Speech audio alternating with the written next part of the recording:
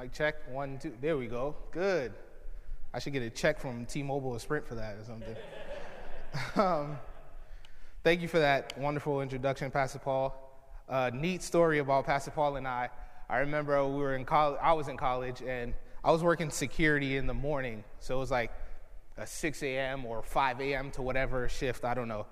But I remember I was reading a passage of Scripture. It's my favorite book in the Bible. It's 1 Samuel. The reason why it's my favorite book is because I can envision it. That's the type of learner I am. That's the type of how I interpret things. I envision things. And in 1 Samuel, you know, when David, he kills Goliath. Anybody ever seen the movie Troy? In the opening scene when Brad Pitt stabs Bar-Agrius in the shoulder and he dies. That's how I envision David slaying Goliath. But anyway, I was reading that story, and Pastor Paul happens to walk by. And I was struggling. You may not remember this. And I was struggling with some issues and some stuff about like my theology. And Pastor Paul looked busy. He had like 15 backpacks, like 80 books. I think he was in the middle of his doctorate. And he sat there and talked to me for like an hour about this issue I was dealing with. So thank you, Pastor Paul. I love you. Appreciate you. Anyways, good morning. How are we doing? Good. Weather's weird. It's hot, then it's cold, then it's cold, then it's hot. But we persevere, right? Let's get started.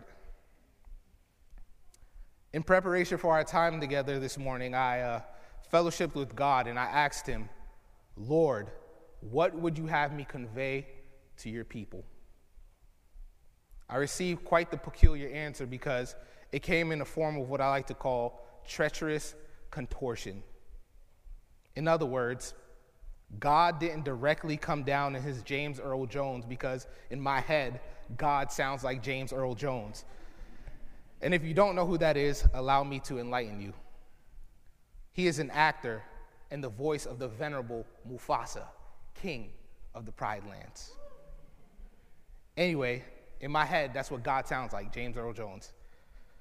But that's not how he gave me inspiration and clarity on what he would have me speak on today.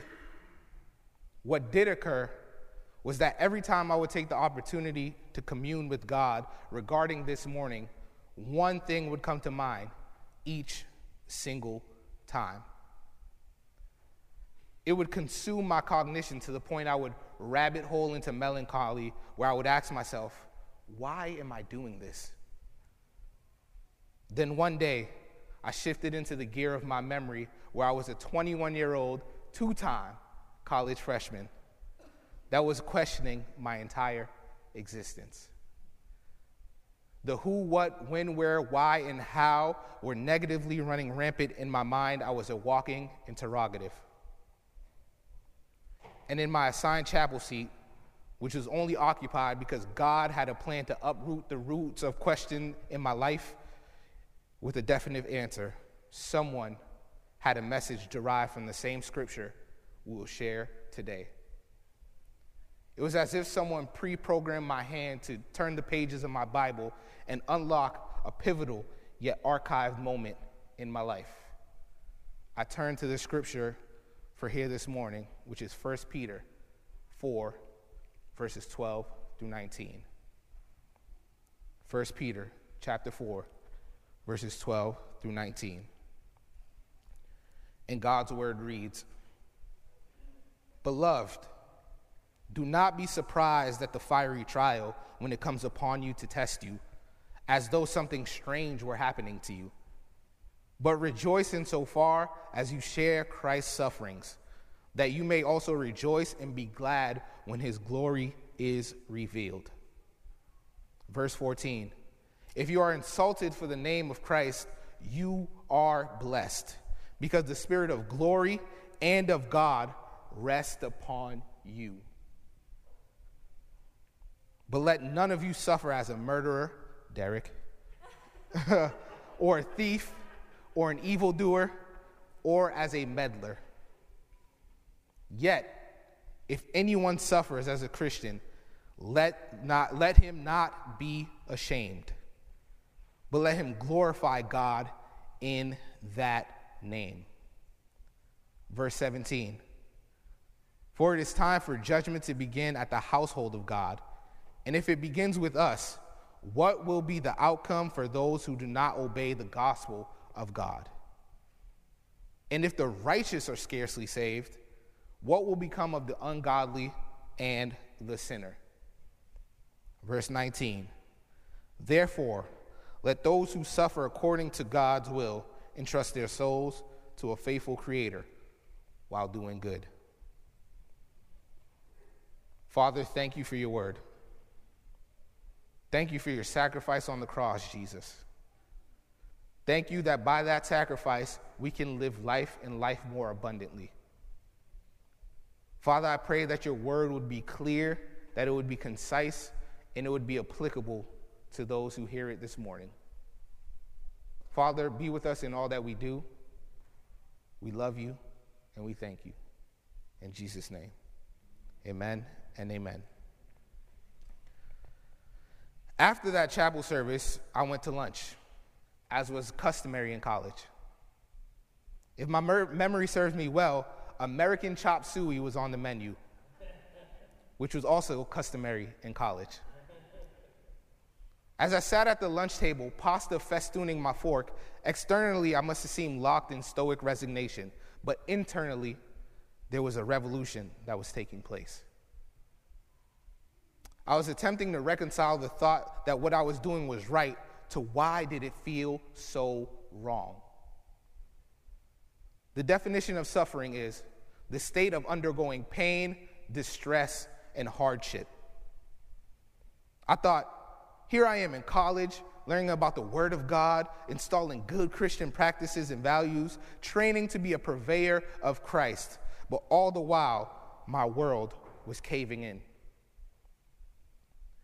I was still a new believer that was dealing with the qualms of my faith, and perhaps this morning, you've recently received the revelation of Christ, or maybe you hold tenure in the faith. No matter where you land on the spectrum of Christianity, if you are struggling with the correlation between faith and suffering, the same truth applies. And in the words of Dr. George Cope, the man who God used that morning in my life, when I thanked him and said, I believed that word was for me, his reply was simply, it was for you. And this morning, it is for you. In the words of Ben Franklin, in this life, nothing is certain except death and taxes. If I may make a revision to that statement and add a third certainty, death, taxes, and suffering. Suffering in life is inevitable, definite. It will occur lock, stock, and barrel. As a matter of fact, by a show of hands, who has had to endure some suffering in their life? I know I have, right? The only subjective part about suffering in life is what suffering looks like to an individual and what you do with your suffering. Suffering occurs in an insurmountable number of ways. Think about it. We're less than a generation removed from perhaps the most egregious century in human existence. 2 world wars, genocide after genocide, Jim Crow both domestically and abroad. I could stand here until I grow old mentioning the atrocities of human history that have invoked so much suffering. But I don't want to focus on that this morning. What I do want to focus on is what Christ has instructed those who follow him on how they ought to deal with suffering in his name and for his sake. I pondered long and hard about suffering, and I concluded this: what not to do is to get together in a mob, because all it does is allow us to be as horrible as possible and suffer from none of the consequences. 3 of the 4 gospel accounts chronicle Jesus' words to his disciples. But for today's application, Matthew 16:24, Jesus says, if anyone were to come after me, let him deny himself, take up his cross, and follow me. Deny himself, take up his cross, and follow me. In a way, what Jesus was stating to his followers was a precursor to our passage here this morning. Now, do we have reasons to be a horrible person? Of course. There's a lot of reasons to be resentful. I'll spot you one. Everyone we've ever known and loved is going to perish, ourselves included. And there's going to be an exponential amount of suffering in this thing we call life. There are an abounding number of viable reasons to be the worst versions of ourselves. There's no wonder why horror and resentment would riddle our very being, but the most detrimental stunt that we could ever pull is to exemplify said horror and resentment, because all it would do is make all that you're suffering from infinitely worse. So, what do we do with this suffering? This may go down as unpopular belief, but what you do is you accept it. You pray for the best, but always, always prepare for the worst. I recently took up boxing. I tried to coerce Pastor Dylan into it, but I don't know, I'm still working at it. Listen, Paris 2024, Olympic gold medal, right there. All right? Someone once described boxing as high-level problem solving with dire consequence. And to that I say, indeed. When a boxer envisions their bout, they're hoping and praying for an easy night. First punch, bang, good night, everyone goes home. Now, if it were that easy, there would be no reason to spend all the hours in the gym training mentally and physically and putting themselves through the ringer. The Bible says in James chapter 2, verse 17, so also faith by itself, if it does not have works, is dead. In other words, we can pray, believe, and have faith, but if we do not put in the work and prepare for the worst, faith is dead. So in our preparedness, Peter is speaking to us, and I love how he constructs the opening to the portion of this chapter.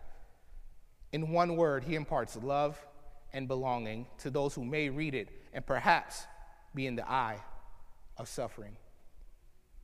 Peter says, verse 12, Beloved,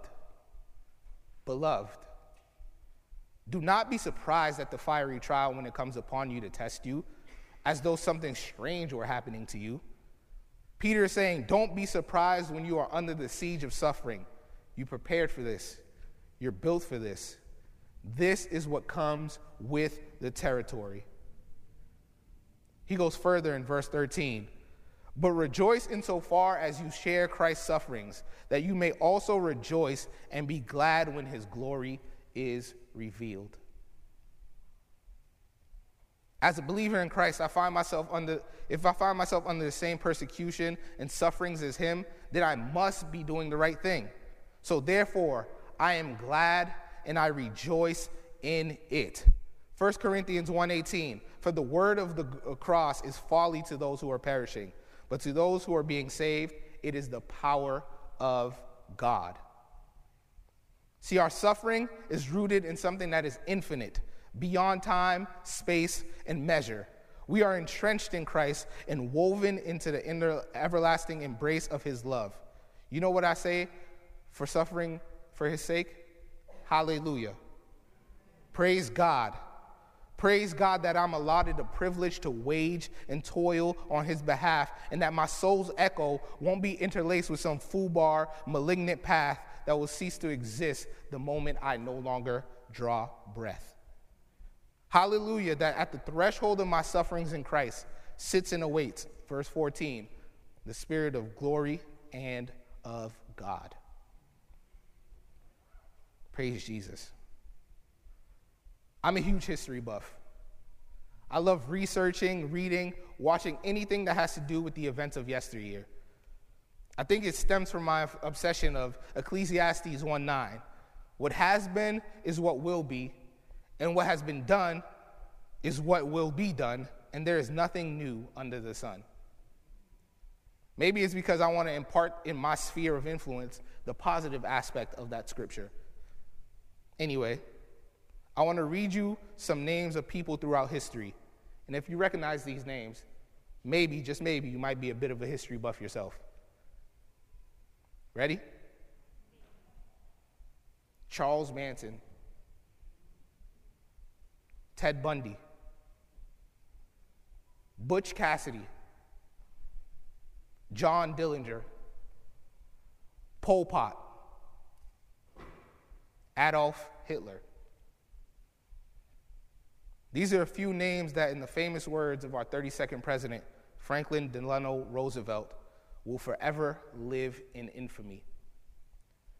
Verse 15, but let none of you suffer as a murderer or a thief or an evildoer. The most intriguing part of this scripture, in my opinion, is the last designation that Peter states, and that is a meddler. The definition of meddler is to involve oneself in a matter without right or invitation. Simply, involving oneself in something that is none of your business and beyond your control. As I look throughout our society today, I can't help but notice that meddling is rampant. The onus on political correctness is at a fever pitch.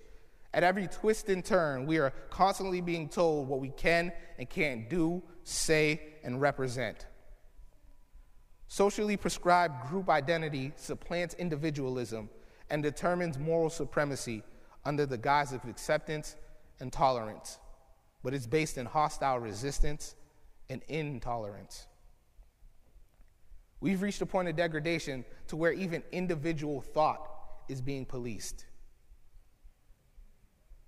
I'm a huge advocate of personal responsibility. A teacher by trade, I regularly encourage my students to focus on what they can control.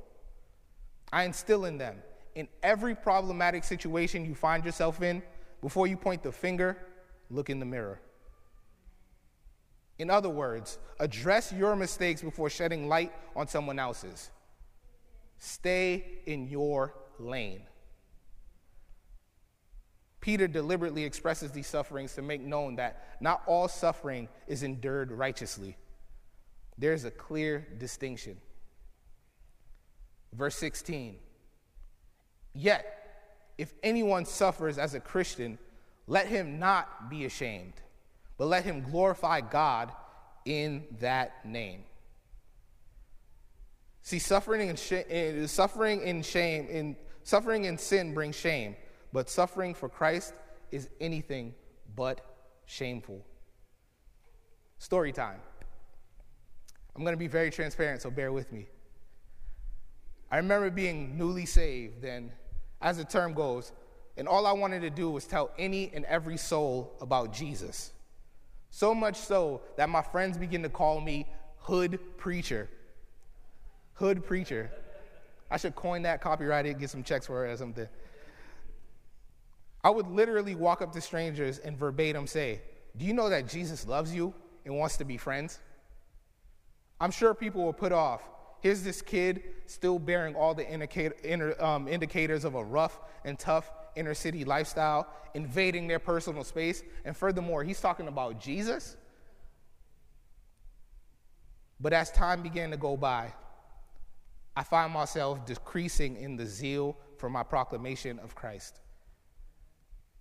After a while, it wasn't that I didn't want to converse about him. I just had become more interested in people's perception of me. And to be frank, I was ashamed. Ashamed that my social status, my ability to generate income, or whatever frivolous excuse that I could derive to retreat further into the abyss of my own pride.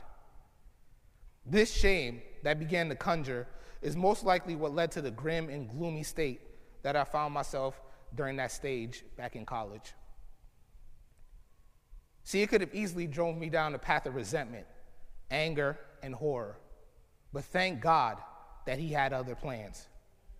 Ones of glory, of grace, and abundance. If you're here this morning, and perhaps you're in a similar place as I was, if you're in a place of suffering and you're feeling like you're toiling in vain, a place of uncertainty, and you're petitioning God to alleviate you, I'm here to implore you to take heed to Galatians 6:9. Do not grow weary of doing good, for in due season you will reap the Spirit of God and of glory. Hallelujah. Praise Jesus. Verse 17 and 18. For it is time for judgment to begin at the household of God. And if it begins with us, what will be the outcome for those who do not obey the gospel of God? If the righteous are scarcely saved, what will become of the ungodly and the sinner? See, suffering can derive from righteous indignation or corrupt wrath. But despite the stark contrast, suffering can always be used by God. In this passage of Scripture, judgment and suffering coincide. It is meant to refine, filter, and prune. Again, let me reiterate that suffering is nor easy or kind. As a matter of fact, it will be tough. It will be painful. The key distinction, however, is that in Christ, you need not be ashamed. In Christ, you could stand in the face of suffering. A couple of weeks ago in kids' church, shout out to Northeast Kids, we learned about the story of Shadrach, Meshach, and Abednego.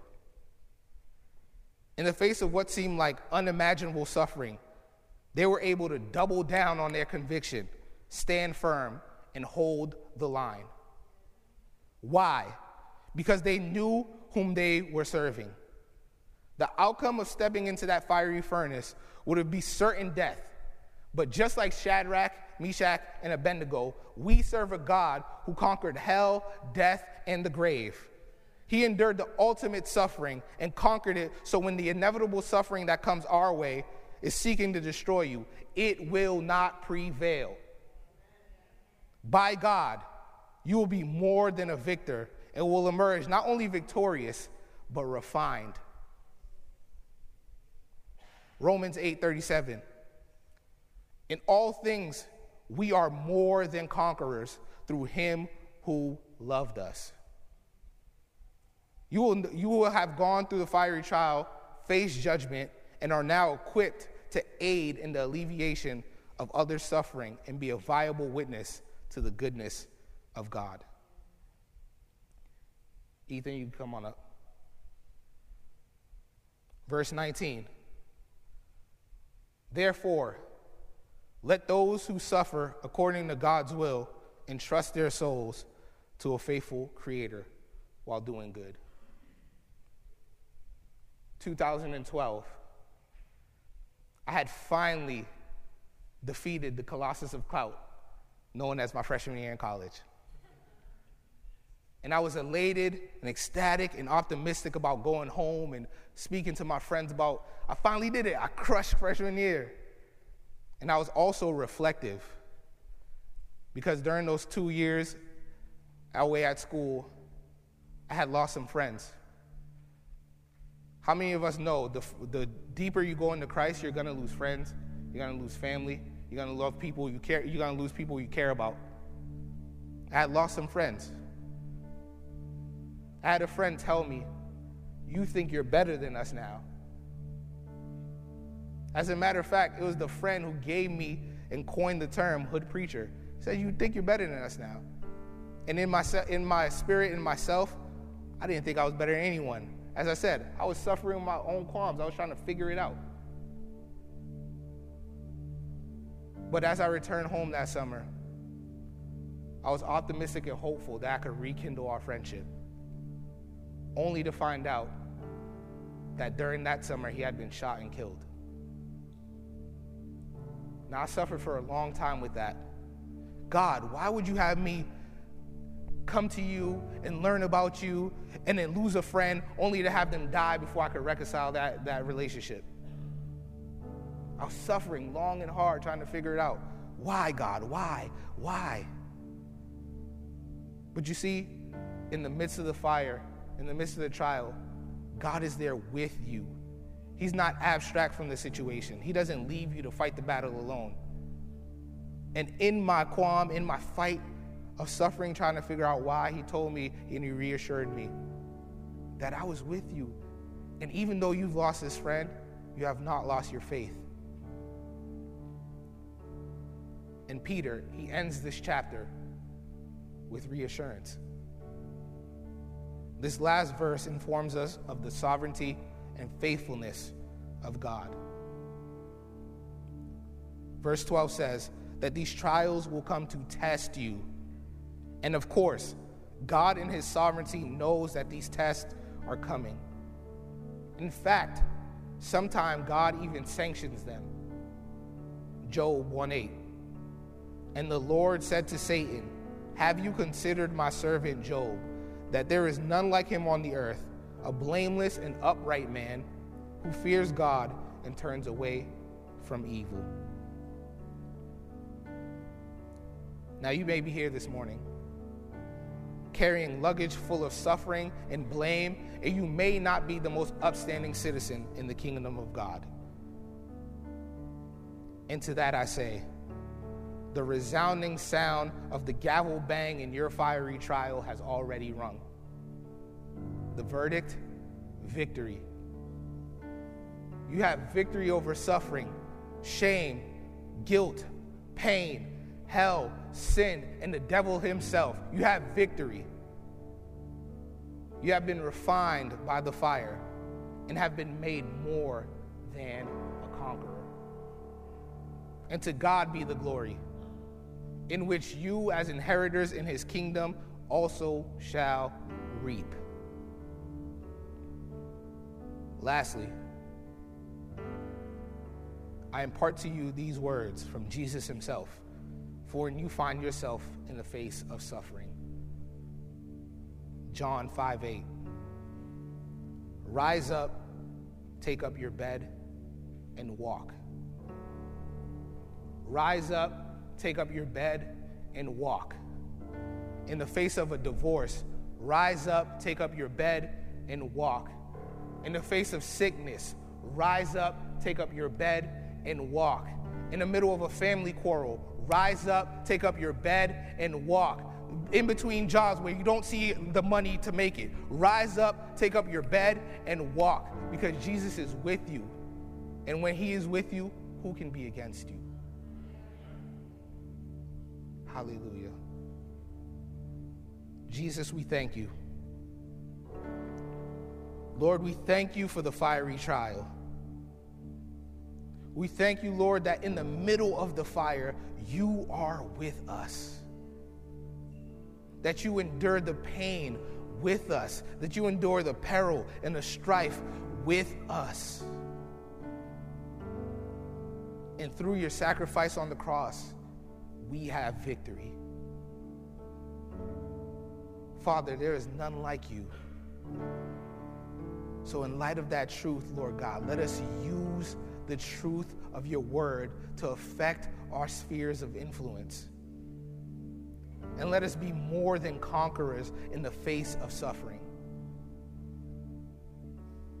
Father, we love you. And if there is anyone here today that may not know you, or knows you but has been estranged, Father, I pray that right now in this moment, by the power of your Holy Spirit, you will rekindle that fire in their soul. Right now, Lord, you would give them a tangible vision and experience with you. Father, we thank you. We love you. And we pray all of this in Jesus' name. Amen and amen.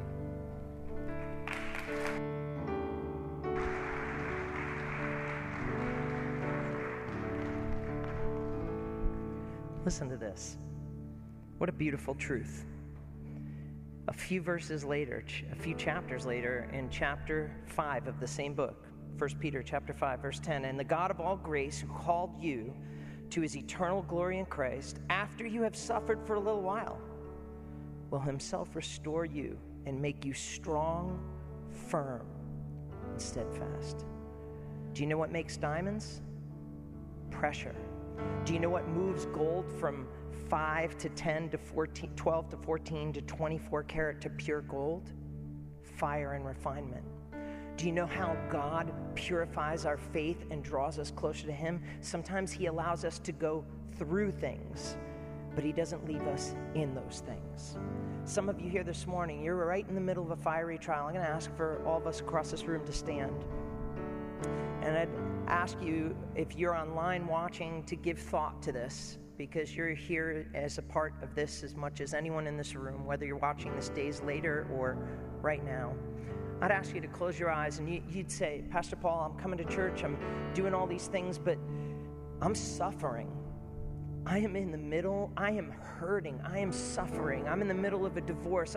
What does suffering look like? It looks like shame, it looks like humiliation, it looks like heartache, it looks like being knocked out from trying to get back up. I mean, we could talk about 1,000, but you're saying, I'm trying to go in the right direction, but I am suffering and it hurts and I feel betrayed and I feel in pain right now. If that's you across this room with every head bowed and eye closed, just lift up your hand real quick so I can see it. Just me, just you, just Jesus. Thank you. I see hands all over here. Maybe that's you online. Maybe you're here this morning. You can put your hands down. Maybe you're here this morning and you're saying to yourself, you know what? I'm in this situation and this suffering because I made some really bad choices. I am so grateful when Kevin was saying, in your divorce, get up. In your grief, get up. And all that, because I'm so grateful that when Jesus walked by the man that was on the mat, he didn't say, you made your bed, now you sleep in it. Jesus said to him, pick up your mat, rise and walk. I'm going to ask one more question. If you'd close your eyes and bow your head, just to respect somebody's personal hurt here. But you're in a situation that is of your own making. You know that you created that situation. You know you're in pain because of bad choices. You know that you're hurting and you're saying to yourself, I made my bed. I should sleep in it. But if God would just say to me, pick up my mat, rise and walk. If God could look at me and say, I know that you put yourself in this place, but I'm not going to leave you in this place. I'm going to heal you. I'm going to strengthen you. I'm going to forgive you. If that's you and you want that this morning, just raise your hand. Raise your hand all across your hands going up. Listen, God doesn't care how you got in that space, in that place, because that's not where you're called to stay. He brings you through trials. And the God of all grace who called you to his eternal glory in Christ, after you have suffered for a little while, will himself restore you and make you strong and firm and steadfast, that you do not relapse. Strong and firm and steadfast, that this is the marriage that lasts forever. Strong and firm and steadfast, that the thing you said goodbye to, you never say hello to ever again. God is going to bring you through. Father, in the name of Jesus, across this room, we just pray for hope. We pray for us to pick up our mat, rise, and walk. Lord, you never waste a trial. You never waste a difficult situation. You never waste a pain or an ache. But it says that you are making us into the image of Jesus, and that when we go through it, that we will come out strong and firm and forgiven. Right now, in the name of Jesus, for all those people who got themselves into their problem, I say the same thing that you said, Lord, to that cripple. Your sins are forgiven. Your sins are forgiven. Listen, the problem isn't Jesus forgiving you. The problem is that you need to learn to forgive yourself. He can take care of the forgiveness thing. You've got your part. You need to pick up your story and start walking towards him. And you're going to be strong.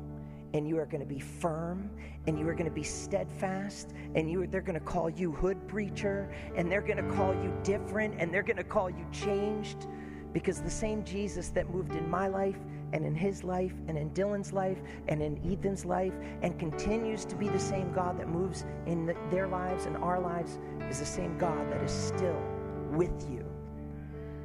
The world says you made your bed, now sleep in it. Jesus says, pick up your mat, rise, and walk, because I will forgive you, make you strong, firm, and steadfast. Walk out of this place this morning in the hope that the victory is a sealed deal.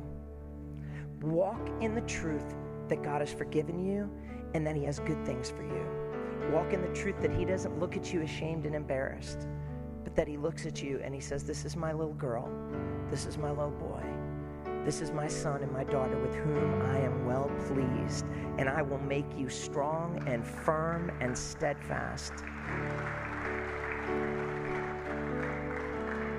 God knows you're in the fire. He didn't put you there, but he allowed you to get there. He knows you're in the pressure, but he's going to make you like Jesus through it.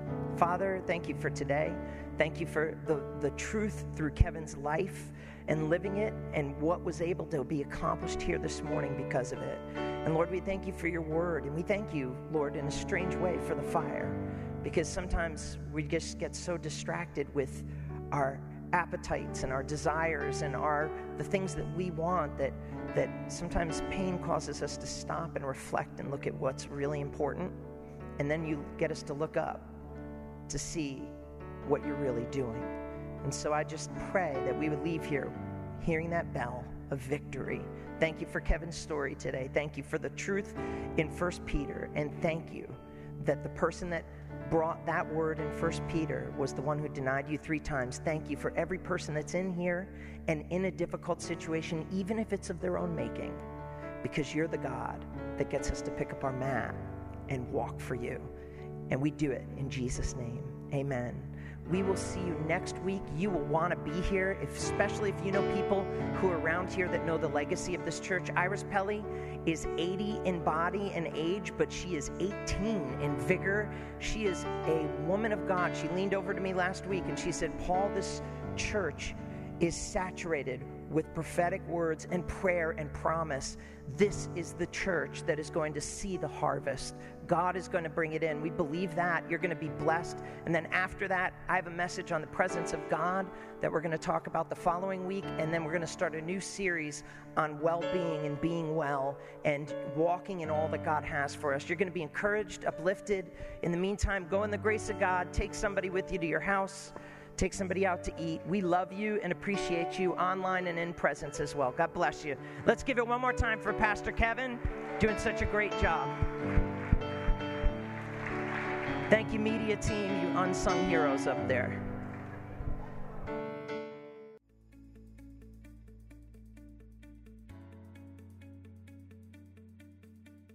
Thank you for joining us for Lowell Assembly's online services. If you missed any portion of today's sermon and you want to catch it again, you can do that by going to lowelag.org and hitting past messages, or by searching Lowell Assembly of God on Spotify or the Apple Podcast app. We'll see you next week.